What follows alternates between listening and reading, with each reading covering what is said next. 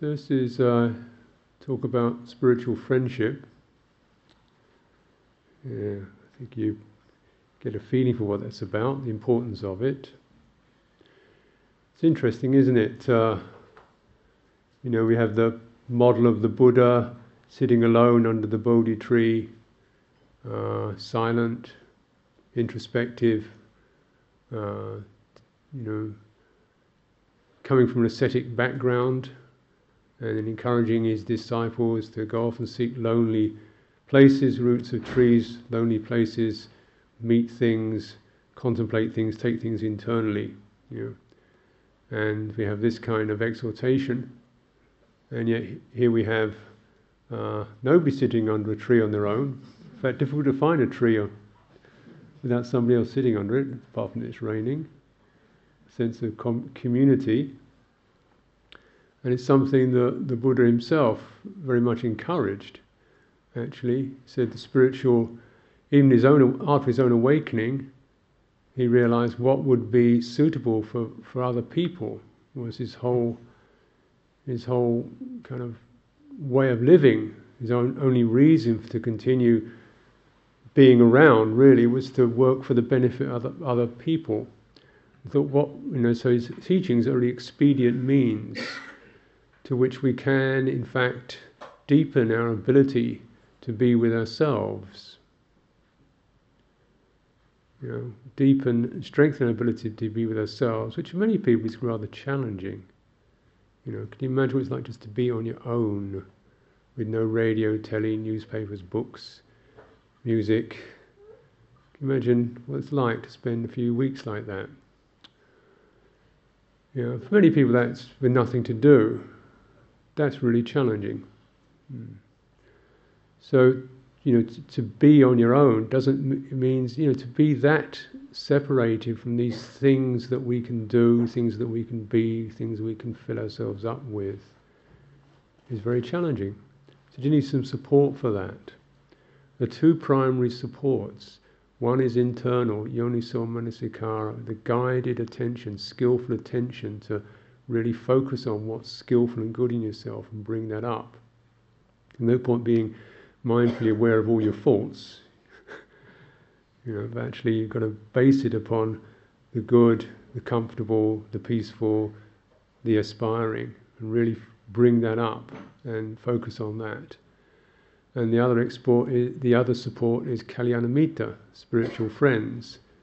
The spiritual friends are the people who can help you to do that, can help you to see the good in yourself by giving you the chance to be good, by encouraging you in what's good, by seeing your beauty and your strength in what's good, and by carefully and skillfully telling you when it's not so good. Saying, I think you lost it a bit there, what was happening for you? You seem to have, I felt, just kind of suggesting. So the good friend is someone who can support you in the good and also help you to see the places where you go off, the weak spots, the points where one gets blind. And the Buddha said, without this, it's really difficult.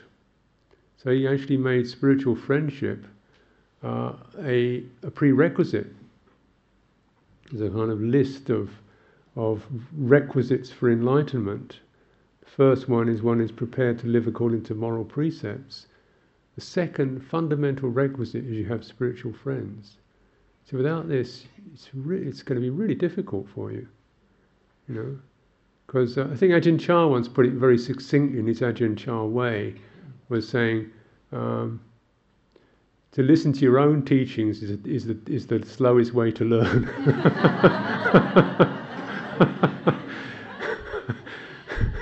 You get it all read it in a book. You've got this kind of thing going on in your head about the way it is, the way it should be. No, that's not the way you do it. So you can't really learn it from books. You have to have, in a way, what I recommend is you have the texts, which are certainly very useful. You have the living teachers, the transmission, the modelers, the exemplars, and you have your own mind. You put the three together, then you've got results. You don't have those three together, it ain't going to happen. You know, if you just got the text and you're not applying it to your own mind, it doesn't work. If your texts in your own mind, that's quite good, but still, you know, it's probably going to just stay up. Not going to, the Buddhism's not going to descend below the neck. You know, you'll have it all clear in here. It comes down to the emotions and the sensual appetites and the real reflex stuff. It isn't going to get there. And that's what spiritual friends are for, because this is really where we've all learnt as human beings, isn't it? You know, when we spent the first few years, you learn from seeing what other people do, and you pick up their moods, and you pick up their energies. If you're in a place where people are shouting and arguing all the time, you get pretty jumpy and nervy and insecure, even they're not directing at you. If you live in a place where people are living in wise, mature ways, your whole system gets cultivated and trained and set at that particular level. It's a process of osmosis.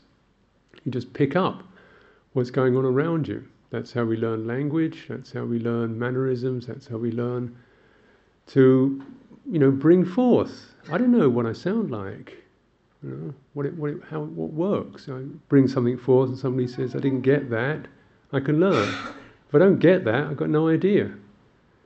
Yeah? So you're going to have some sounding board for what you bring forth in your life. And then you can get a recognition of, oh, there was some, you know, aversion in that, or conceit in that, or insensitivity, or whatever. You learn. Otherwise you don't. So the Buddha, in fact, said, you know, you have to have this basis of spiritual friendship.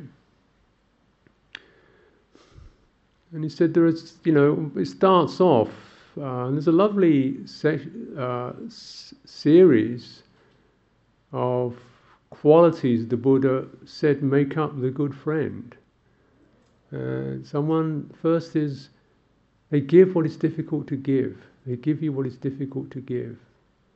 They give their best to you. They give what is difficult to give. Yeah. They give you their time. They give you their attention. They give you their heart. Yeah. When in fact something in us would like to, oh, just for me, you know, not, you know, you give that. Someone you want to be a friend to, you give them that. They do what's difficult to do. Yeah. They make an effort for you. They do something for your welfare. They don't just think of themselves. They put themselves out. They walk the extra mile. They endure what is difficult to endure. And perhaps, you know, something we very much take for granted is just how much sheer endurance is required of a parent. Just the ability to endure. Basically bear with a little sprawling little lump of humanity that doesn't know a thing about time, place, convenience, manners, you know, doesn't even know toilets, and you've got to kind of do the whole bit for them any time of the day or night for, well, 2 or 3 years, sometimes 20 years. But you know, you've got to be prepared to do that. It's just sheer being tired and stressed and so forth, but being prepared to endure for the sake of another being. That's the good friend. It's not just a light matter, is it? Someone who reveals their secrets, their confidences to you. They are someone who will share their hearts with you. And that's a sign of a good friend. You know, it's not just a shallow matter of what's, you know, saying, passing each other, hello, goodbye, do you remember what this, you know, this kind of purely conversational thing, someone who can share. So you get a sense of there's something very beautiful about someone sharing their confidences with you. You feel privileged, you feel someone is taking you into their life. Someone who keeps your secrets so that you tell them your secrets, you don't find other people whispering it around. They protect you from that, so you feel you can divulge to them. Someone who, when misfortune strikes you, you know, when you either you have an accident or you have difficult mental states, you have difficult stresses and so forth. They don't abandon you. They don't dump you. They don't give up on you. And when you're down and out, the Buddha says, when you're down and out, they don't look down on you. They don't despise you when you lose it altogether, either materially or whatever ways in which we can find ourselves very much dropping below the standard that we like to be at. A good friend is someone who stays with you through that, can help you rise up again. And this is very important for when the times are bad, because when the times are bad, often we feel a sense of pointlessness or despair or uselessness, and we just give up on ourselves. What's the point? This is where people start hitting the bottle, grabbing for the pills, or even killing themselves.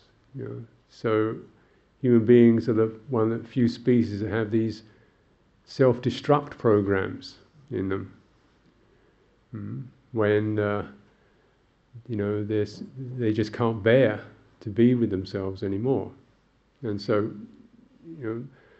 in milder ways, many people do that a good part of the day, just blot out, rather than have to be with the agitation or the tension or the worries of their lives.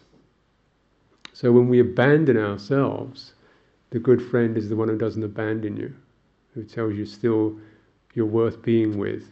You have something that you're worth because you're a human being and you can rise up. This is not a light matter. Because if we abandon ourselves, it's when you abandon yourself you really need a friend. When you give up on yourself is when you really need a friend. And there are times when those kind of things happen to us, when we are deeply hurt or confused or deprived, and we can easily give up on ourselves. This is, if you like, the kind of the fundamental requirement, just to more or less stay present as a human being, to be aware, to be with yourself as a human being. And so the friends are the people who help you to do that. And if you don't have any,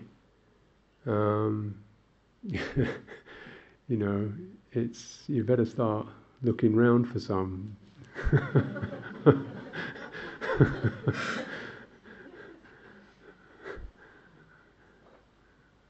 This is in a way what one of the reasons why monasteries are popular. Why monasteries got established was so that not just so that the summoners could have a place to live, but also that lay people would gather round and get some nourishment, get some medicines, if you like, for their hearts, meet each other, feel that sense of community.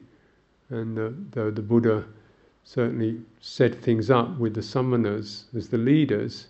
Still, it's like they're the two organs of the body, but the whole Buddhist body contains these four organs: the male, the female mendicants, the male and female householders, and they offer different kinds of food and nourishment and care for each other. And then you've got something that's really strong and intact. You've got a whole body, a whole human body. And these are places now that represent that sort of sense. This hall was built for that purpose, so that you can come in, you can feel there's a place for you. There's a place where you can be with yourself. There's other people who are practicing. There's a sense of safety, morality. There's a lot of generosity shown. And there's a sense of there are standards here.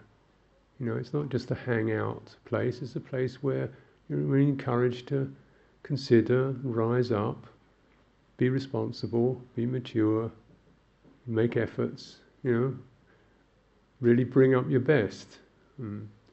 If you like, this is also a sign of friendship. We don't want you to abandon yourself. We want you to see your goodness. We want you to remember that. We want you to train it and develop it. Otherwise, all the friends in the world aren't going to help you if you can't pick up what they're trying to offer you.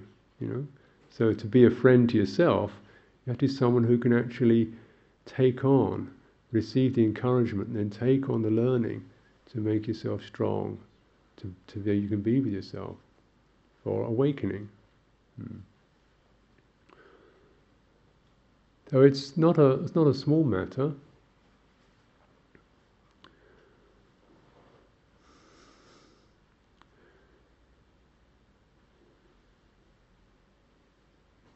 What does it take to be a spiritual friend?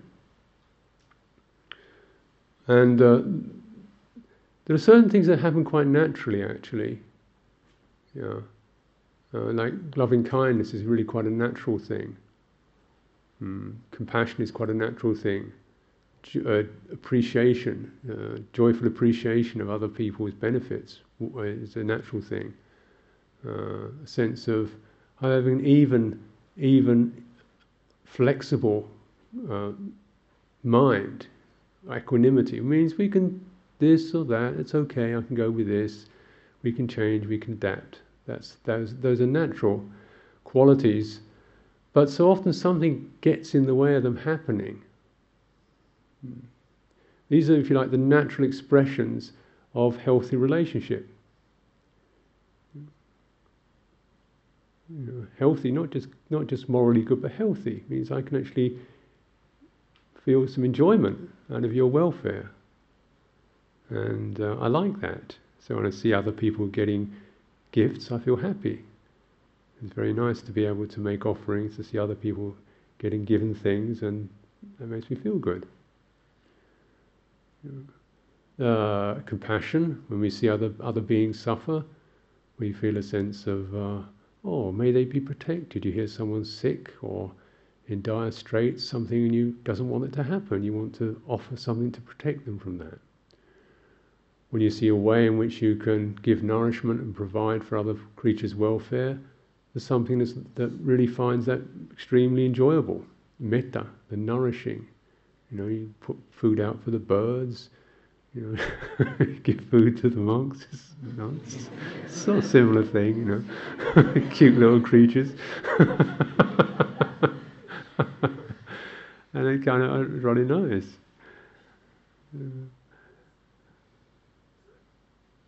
So these are quite natural things. When you notice when that happens, generally it means you're in a pretty okay state yourself. You feel quite comfortable in yourself.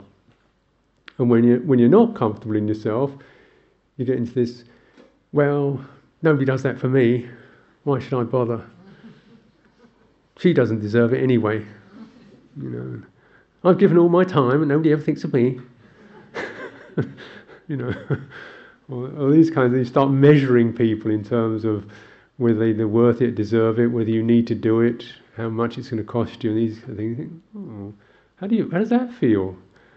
What does it feel when your mind's like that? Do you enjoy yourself in that state? I can relate to these states of mind. If I look in the mirror in those states of mind, I think, I don't like him very much. He's having a bad day. There's some stress there. There's some problems there. So what's happening? Why aren't we actually just really in this more beautiful, happy state where life would really be rather wonderful? You can imagine a planet of 7 billion human beings who got a kick out of helping each other. You'd rather feel right, wouldn't it? Instead of, I don't know how many billion people is kind of, quarrelling and fighting over bits of territory and religious differences, and he hit me first and this kind of stuff. Yeah, and then beating each other up. So, so there's these obstacles, and the Buddha's saying really, certainly you can kind of enhance these qualities of loving kindness and so forth. Just keep coming back to that and remembering that, feeling it, recognizing if that's not there for you, something's off, something's out of tune. You've got some problems, and so therefore what you really need is those qualities that help you to be a friend and to receive others' friendship. And he said essentially this is the practice of insight. You start to look into the blocks that we have, and they all basically center around a kind of rather strange thing that we all experience. It's called little me. And sometimes little me, you can hear it as a kind of voice in the head. You know, it mutters, and it plans, and it fantasizes, and it wants, and it has opinions, and it squabbles, and it doesn't see this, and it doesn't think that, and it just goes on and on and on. And it never really does you any good. Little me. It's this little me, which we so take to be some kind of undying self or essence or true person, is really just a kind of set of tape recordings and programs based upon stress, suffering, dis-ease, misunderstanding, short-sightedness, afflictions. It's a kind of defensive quality, which means somehow it's not. We don't feel comfortable where we are. So something that retracts into this internal dark monologue. Sometimes it can come into this very unpleasant creature called the inner tyrant, who you may have met occasionally. The inner tyrant is saying, "You never do this on time. There you go again, you idiot. When are you ever going to get it together? You know what you should be." Yeah. And then if you do something good, you just did that so you could have other people praise you, didn't you? You know. So, and if you do something well, then it doesn't notice. But it sure notices, "You dropped a cup again, you idiot." And it's this kind of complaining thing, and it's always just demanding that you keep raising the bar to higher and higher standards, unforgiving, and it's based upon your how well you can perform. This thing can be driving people's lives. The success-oriented person, the goal-oriented person. A friend of mine, I think, anyway, stories of two young men. One young man was kind of a little bit sort of laid back at school. He wasn't really pushing himself at school. He was kind of taking his time, operating his own pace. And his mother thinking, "Oh dear, he's never going to get on in life, The other young man was a real bright kid.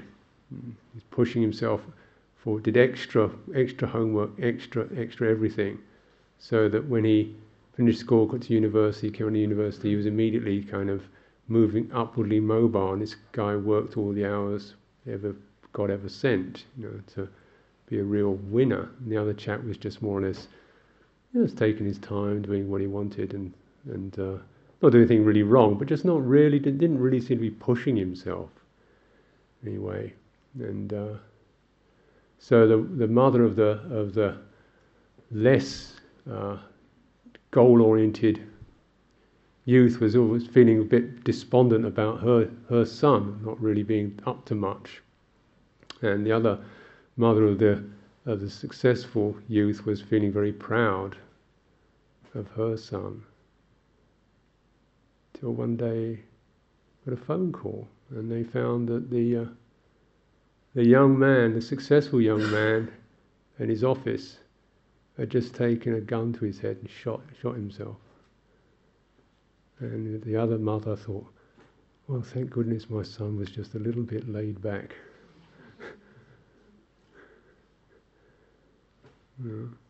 What is the kind of the drive to be the best? And you do see people crack up under this. Well, something in us is able to push past what our natural boundaries are. Perhaps not even aware of our natural boundaries, their natural limitations. We have this ferocious thing called willpower. which is a useful tool for certain circumstances. You twist your ankle and you're out on a mountain, you just got to grit your teeth and struggle and make willful effort. What willpower does is it means for that time you just shut off your feeling, you shut off you narrow your awareness to a single point, and you go for that, and you just override everything else. Athletes do it all the time, and so on. Soldiers do it a lot, and that's exactly what it's about. But if you overdo it, the problem is you lose receptivity with willpower. You lose sensitivity. You lose breadth. So you don't really feel. You don't take in very much. And once we start to get into huge goal senses, driven goal senses, got to get there. This is the kind of thing that starts to happen.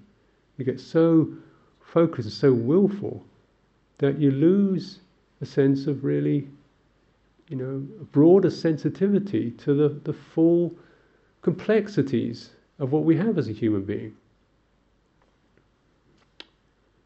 You're no longer a friend to yourself.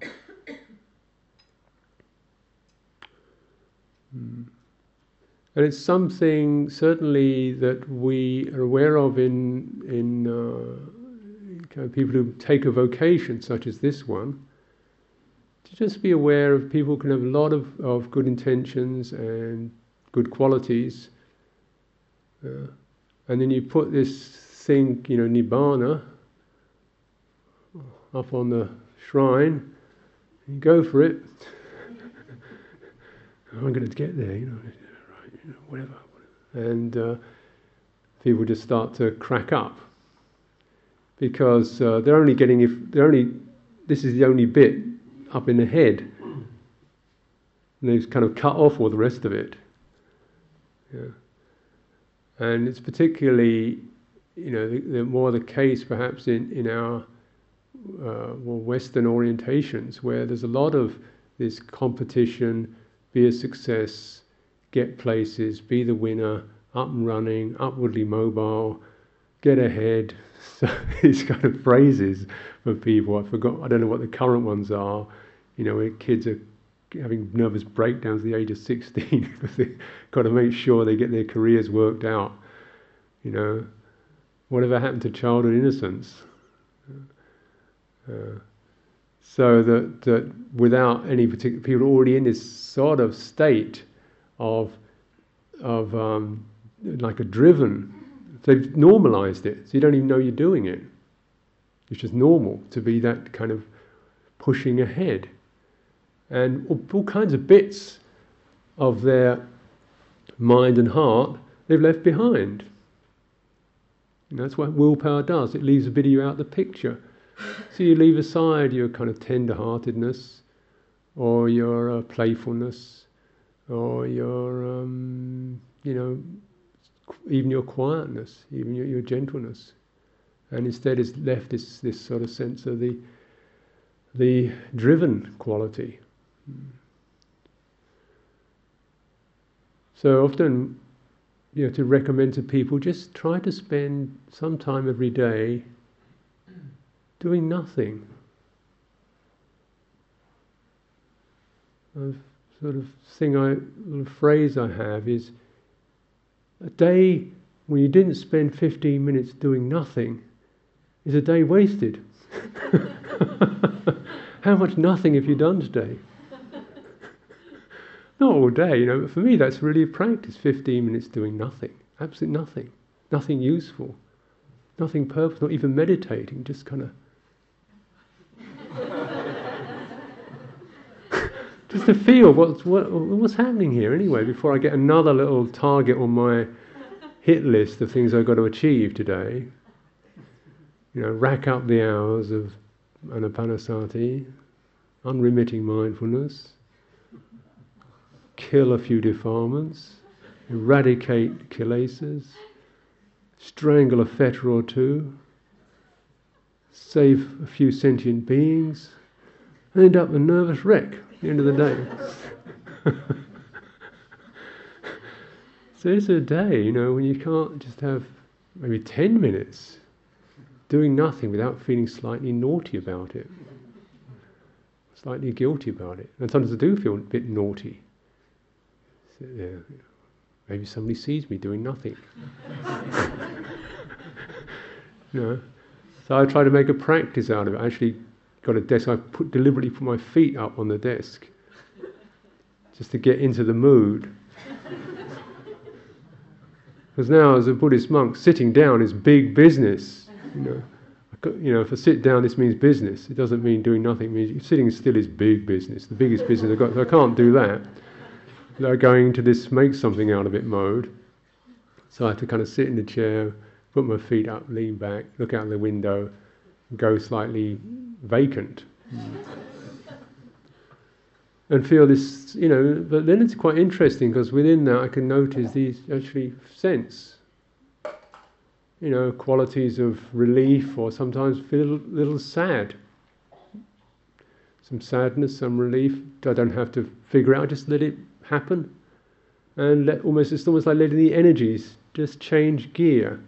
So we kind of gear down to bottom gear and just really see, as you do when you go down to the limits of it, just what's in the system.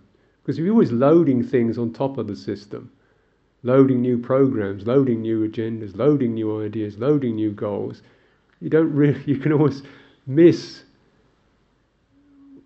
the system. You miss what's actually there, you know, in terms of the mind itself, right? You know, it's like you put so much stuff on it. That what's it like when the mind is kind of naked? You know, what's there? Shouldn't I be aware of that?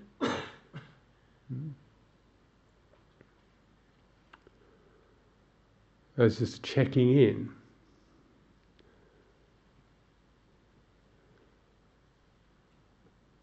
When we think of the Buddha's recommendation, viveka, non-attachment, or stepping back. I like to think of it as stepping back. It means just getting things in perspective, step back. Yeah. Now, you know, this non-attachment is not a particular thing. It's just that the important thing is the ability to shift gear. And there are a range of gear shifts that the Buddha recommended, which are not about particular objects or states or functions, but just how to operate them. The first one is non-attachment. You actually just pull back a gear or two. From non-attachment to what? To sense data, non-attachment to the kind of compulsive programs we have going. You sit there and you think, oh, I should feed the cat. Oh, I should clean the windows. Oh, I better phone so-and-so. Where have I put my pen? Oh, look, there's a stain on the carpet. Oh no, twitch, twitch, twitch.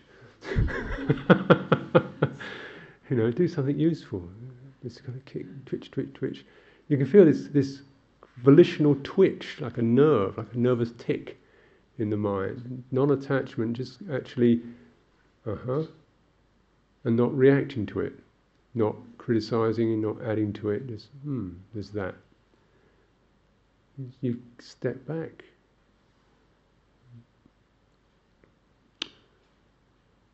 And whenever you do so, then what occurs in that stepping back is there's room for a little more breadth of sensitivity to occur.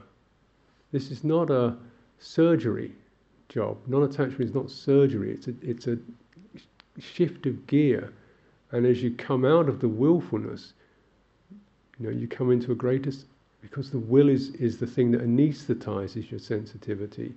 As you come out of that will to do, there's a larger sensitivity, and you can sense things that you may not really have been aware of. You can sense perhaps your own fatigue sometimes, your own worry sometimes, your own nervousness sometimes you weren't really aware of because you were actually running on it. And that is where immediately it's almost like you start to descend from your head, which is the driving bit, you come down into your heart. Yeah. And so naturally, as soon as you come down into your heart, you become more empathic. the natural quality of the heart starts to speak when we come out of our heads. You don't have to, not another thing you have to do, not an hour of loving kindness and goodness, but it's a natural quality when you you come out of your head into your heart. You think, it happens quite naturally by itself. Empathic, and with that gives you a much broader sense of feeling and sensitivity on that level. And you can't. This is important because you can't really progress. You can't really develop. Development's not going to occur unless all of you is present. So it's both your intellectual, rational side, and also your irrational side, your emotive side, which is of paramount importance because this is where the worry sense is, the happiness is. It's a heart feeling. The sense of confidence is a heart feeling. The sense of even determination is a heart feeling. This is where it all comes from. As a natural quality, where we're inspired. We're inspired through our hearts. We feel faith in our hearts. We feel gladness in our hearts. We feel love in our hearts. Unless you get there, these things don't happen.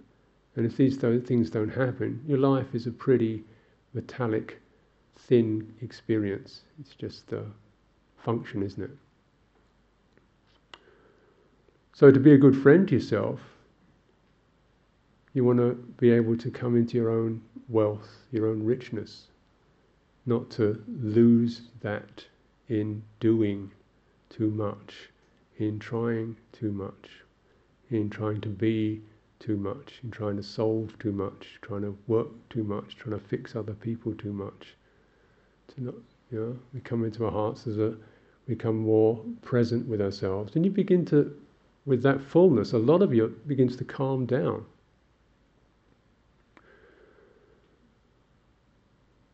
This is where it's important to understand the qualities of calm are heart qualities. You don't get calm by suppressing all your thoughts or by telling yourself to calm down, calm down, calm down.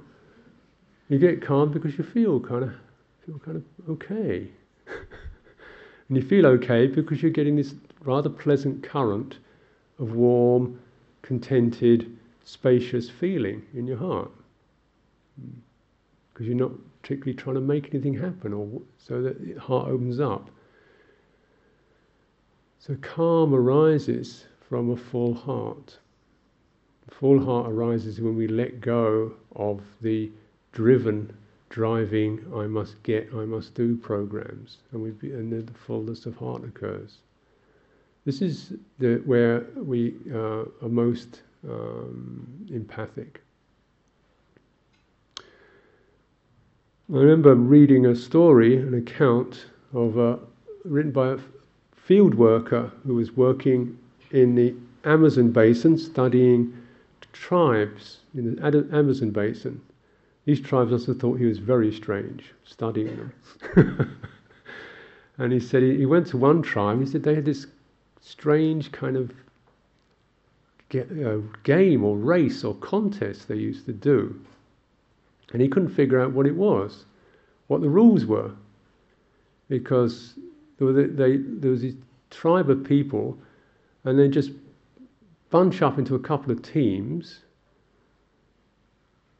and they both go and find a big log in the forest, and the logs weren't the same size. Logs aren't the same size, and the teams weren't the same size. Some would have 10 people, some would have 8 people. Some would have some pretty old people, some would have some young people. There'd be men and women mixed up in these teams. The teams are not obviously of equal strength, and the logs weren't of equal weight. But what would happen is these two teams, each would grab hold of a log, say 8 people grab hold of this log, hoist it on their shoulders and start running. And the other team would pick up a log, put it in their shoulders and start running. They both start running towards this finishing line, which was, 100 meters ahead. They'd be running away like crazy. And as one team pulled ahead, somebody from that team left that team and joined the other team. What's going on here? The teams, and these people just kept swapping about from team to team. And everybody's really working hard, but there's this continual sense of the teams changing all the time. So they got to the finishing line, and the people standing at the finishing line get very excited. And there'd be this big hullabaloo as they came past the winning post. And after a while, watching this, he began to figure out what the aim of this game was. The aim of the game was to see if they could both get there at the same time. And for a Westerner, that took a long while to figure that out, because you're so into the idea that somebody's going to win, and this is the winning team, and you realise, what's the point of that? What's the point of it? You win, you lose. That means if you've won, you've lost. One side is miserable. The people who won have a kind of burst of euphoria, but then have got to make sure they win again. There's some jealousy from the other side. Over what? But win this other game, no winners, no losers, everybody happy. And it wasn't just the casual thing, it took quite a lot of willpower, discernment, agility, flexibility to have, and cooperation to have this happen. But the main thing was that everybody had a sense of, we want this to work for everybody, because that's how we feel best. We don't want this to work just for me, because that's not going to do me any good. You think, well, where do these people come from? Could we have them join the United Nations? They didn't need a kind of rule book. They didn't need 15 articles and declarations, and they just did it through empathy. It's the greatest thing we have going, isn't it? Each one of us can monitor, our own strengths and weaknesses, look at other people and just think, well, I want to be the same as them. I don't want to be ahead of them. Because that's more fun. And wouldn't that be nice? If we could do that. And it's not from some kind of ideological position of it should be this way, it should be fair, just because we love each other and we feel better that way.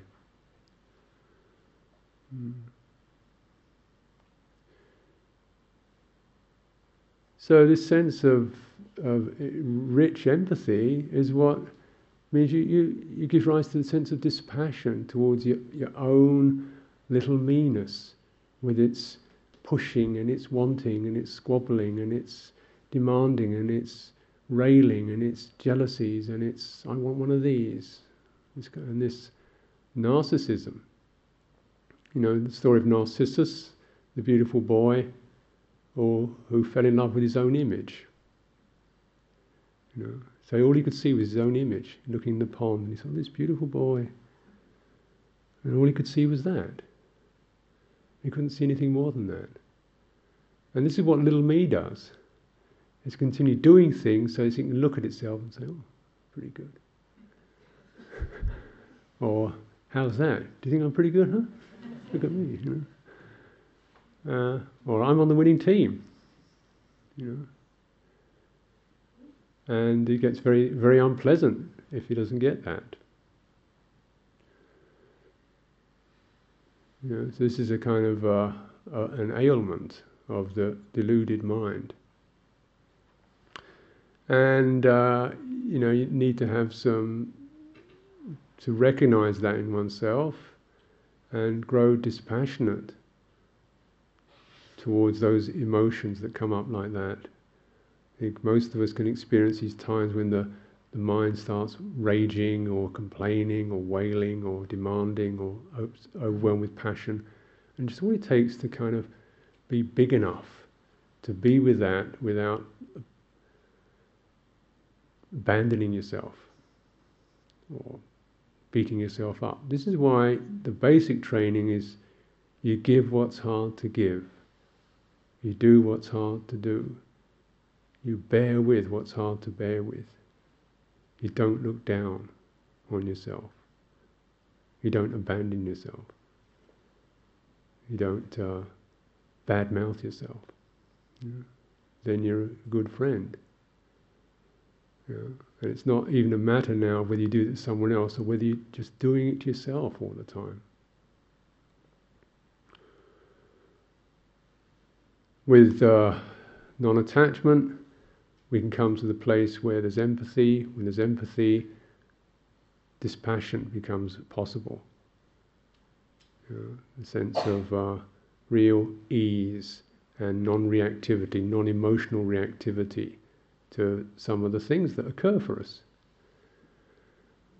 And as you meditate more, and as the process of meditation goes on, with what it does, process of insight, of introspection, these things become absolutely paramount. The message of spiritual friendship is not just for beginners. It's a kind of foundation thing. It's truly the case that as we meditate, we come into areas of our minds that we were barely aware of on the spectrum. Experiences sometimes of deep disorientation. Particularly in renunciate life, this happens very quickly, but any meditator is to some extent a renunciant, just by that fact alone, that you're kind of stopping things, cutting off things, focusing, letting go of sense contact. And so when you do that, there is disorientation. There's some sense in which the normal things that one was feeding on are no longer available. The normal distractions, the normal inputs are no longer there. The normal senses of what gives us pleasure and enthusiasm are no longer there. So the system feels a bit out of whack. When it feels out of whack, there's some instability. And in that instability, what are called latent tendencies start arising. In a way, this is what's supposed to happen. These latent tendencies towards fear, towards greed, towards rage, towards all kinds of things, almost reflexes. They just come welling up. It's not something you decide to do, they just come welling up. They happen to you. And this is a very common experience for meditators. And most meditators think there's something wrong with me, If you like, the inner tyrant comes in. You're supposed to be mindful. You're supposed to be concentrated. You're supposed to be in fourth jhana by now. And so on. Which is about the least helpful thing you can do. This is why you've got to get out of that box. You've got to get out of that driven thing. And any way you can get out of it, you've got to get out of it. You've got to come into your empathic heart. Because in the process of meditation, as renunciation and sense restraint comes in, you get disoriented and these latent tendencies arise, they come welling up. These are tendencies that are inherent in being born. A lot of the time they don't come in because they're kind of siphoned off into the various things we can do. Or they're just held down by willpower, like the young lad who killed himself. All of us have that possibility. All of us have those triggers. All of us have the capacity to kill ourselves and kill each other. All of us can be depressed. All of us can be terribly frightened and alone. All of us can be raging. Normally, hopefully, that doesn't happen. Or it does, but in meditation, those tendencies will arise. Tendencies when you just really want to abandon yourself and get the hell out of this life. You can't stand it. There's tendencies when you just feel very frightened and very alone. And if you don't have a friend, you are in trouble. And essentially, it's great if you've got an external friend who's just prepared to just be there with you. So you get to give you some reference to that which is steady and stable and non-reactive. But the most important thing is that you've got some sense of how to be a friend to yourself. And this is where, of course, all the efforts we've done to be friends to other people, to begin to radiate those qualities, this is where you really, bear enormous fruit, because you've begun to understand what it's like to just be a patient listener, what it's like to receive other people's less positive states, and then some way in which you can at least have a feeling for receiving your own.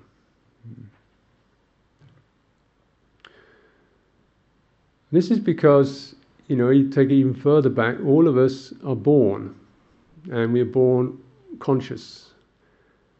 This is hardly news, I'm sure, but do you know what that means? Do you know what that implies? What consciousness is, really? Because we're in it all the time, aren't we?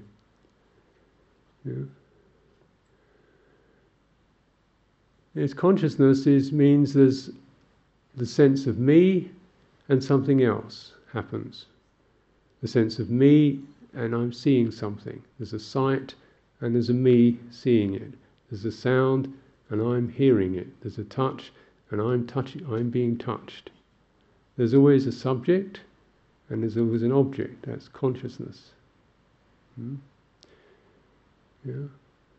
So, as we form in the womb, then our consciousness is coming into being, and it's receiving all kinds of messages about life from the mother.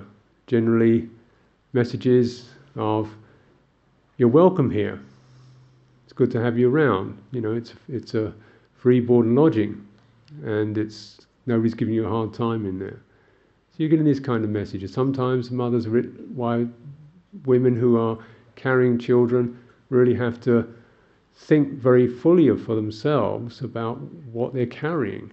Because if they're in a bad mood, then the baby gets a shot too, through the hormones. So in a way, we are formed by what's around us. We come into being through what's around us. We get a basic sense of what it's like, who we are from what's around us, whether we are welcome here, whether it's safe here, whether there's room for me here. That comes from what's around you. That's how your consciousness is set. That's where it's set. It's set at that kind of parameters.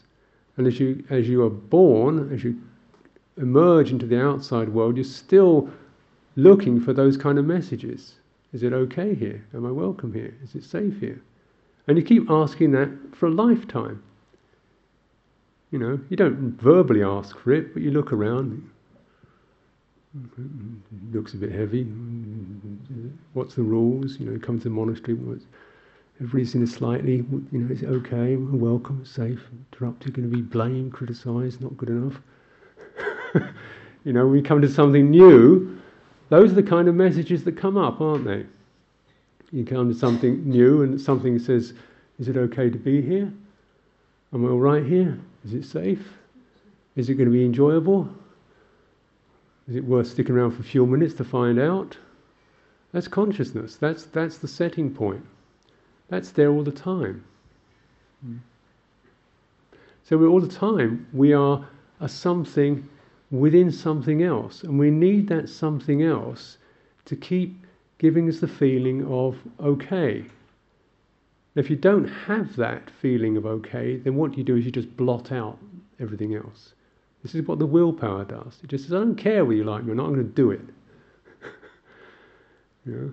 That's what will does. It cuts out the other, or attempts to cut out the other. If you just run on willpower, then there's no sense of other. This is why when your willpower gives up, when you run out of willpower, you're in the desert, because you've never actually sensed the other.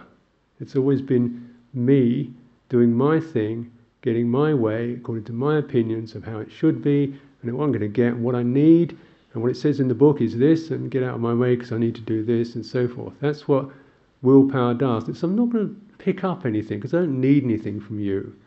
I'm all right on my own, thanks. I'm getting on, I know what to do, get out of my way. That's the willpower thing. And it's can be pretty convincing, intellectually. And to follow that is definitely dangerous, because it doesn't take you to Nibbana. It can't. It can't take you to dispassion. It can't take you to cessation, to letting go. Willpower doesn't know how to let go. It doesn't have a letting go bone in its body. It has cutting off. It has suppressing and cutting off, but it doesn't have letting go in it. It has things that call themselves letting go, but it doesn't have letting go because it can't do it. Letting go is exactly that sense of the relinquishment of the will. And we relinquish will because I kind of like it here. I can pick up something, what's around me. I feel safe, I feel trusted, I feel okay. Yeah, so I don't need to make anything happen right now. I don't need to do anything right now. Mind calms down. Things soften. These self-programs start to futter out because they don't have anything to get going on. You don't have to keep inventing yourself every moment when things are okay. So our sense of what the other is very important to pick up.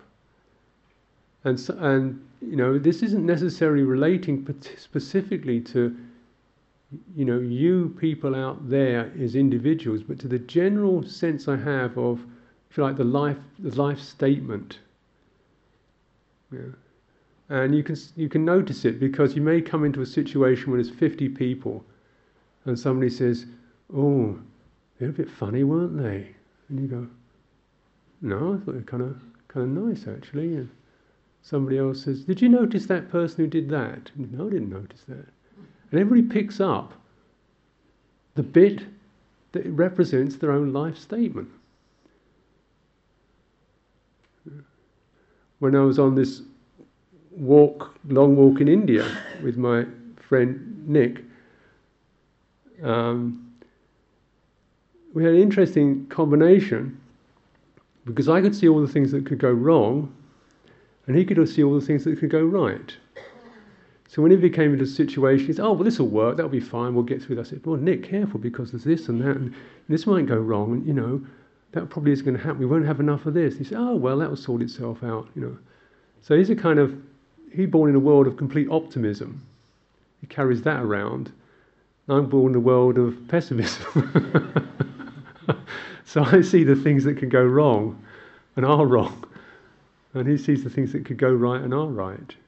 Together, we made a very interesting combination because every day we just went through completely different pieces of landscape, even though we were walking, 10 feet away from each other. And neither of them are true, actually. Yeah. But you begin to at least recognise, what your life statements are from seeing how you see other people.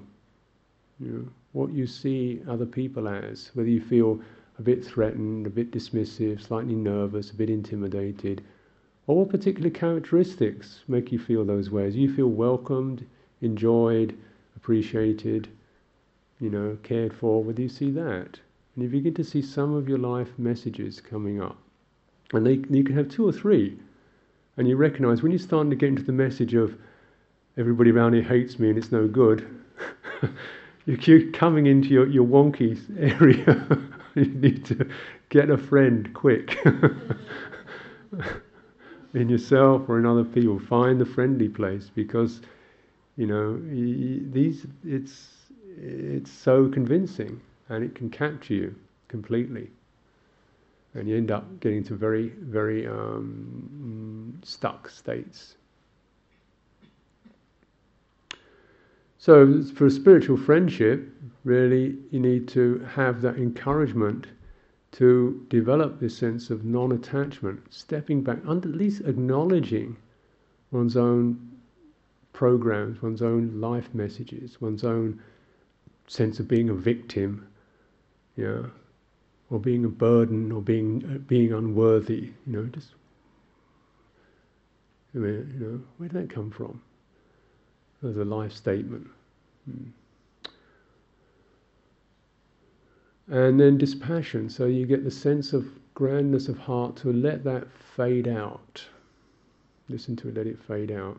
Until you get what's called stopping or ceasing. When the mind comes into a state of quiescence, it's not actually, making statements. There's emotional equilibrium. And in that we are no longer in creating ourselves. So there's a sense of relinquishment of self-view that occurs with that. And this is what arises from spiritual friendship, is dependent upon spiritual friendship, is the pinnacle and the final aim of spiritual friendship. That is the complete relinquishment of self-view, of becoming, of craving, of sorrow and despair. This is why the Buddha teaches it. It's not a small matter, it's a large matter.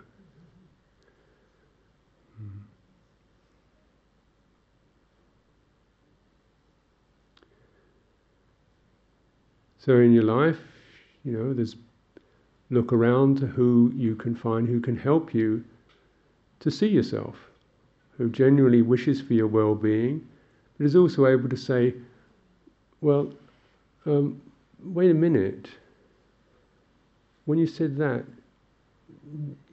just look at that.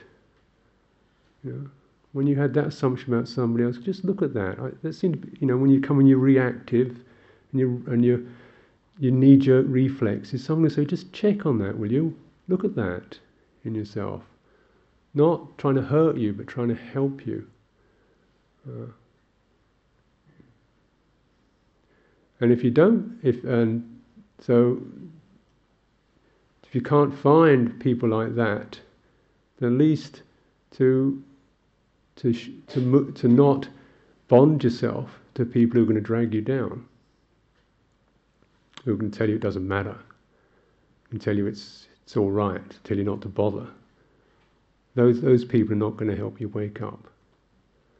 So, strange enough, some of our spiritual friendship is not terribly much about even a lot of chat, a lot of bonding together, but just sustaining a space where we can begin to pick up those messages. Look carefully at what you think, what you do, what you say, what you feel. Don't react to it. Don't buy into it. Don't give up on yourself. Witness that.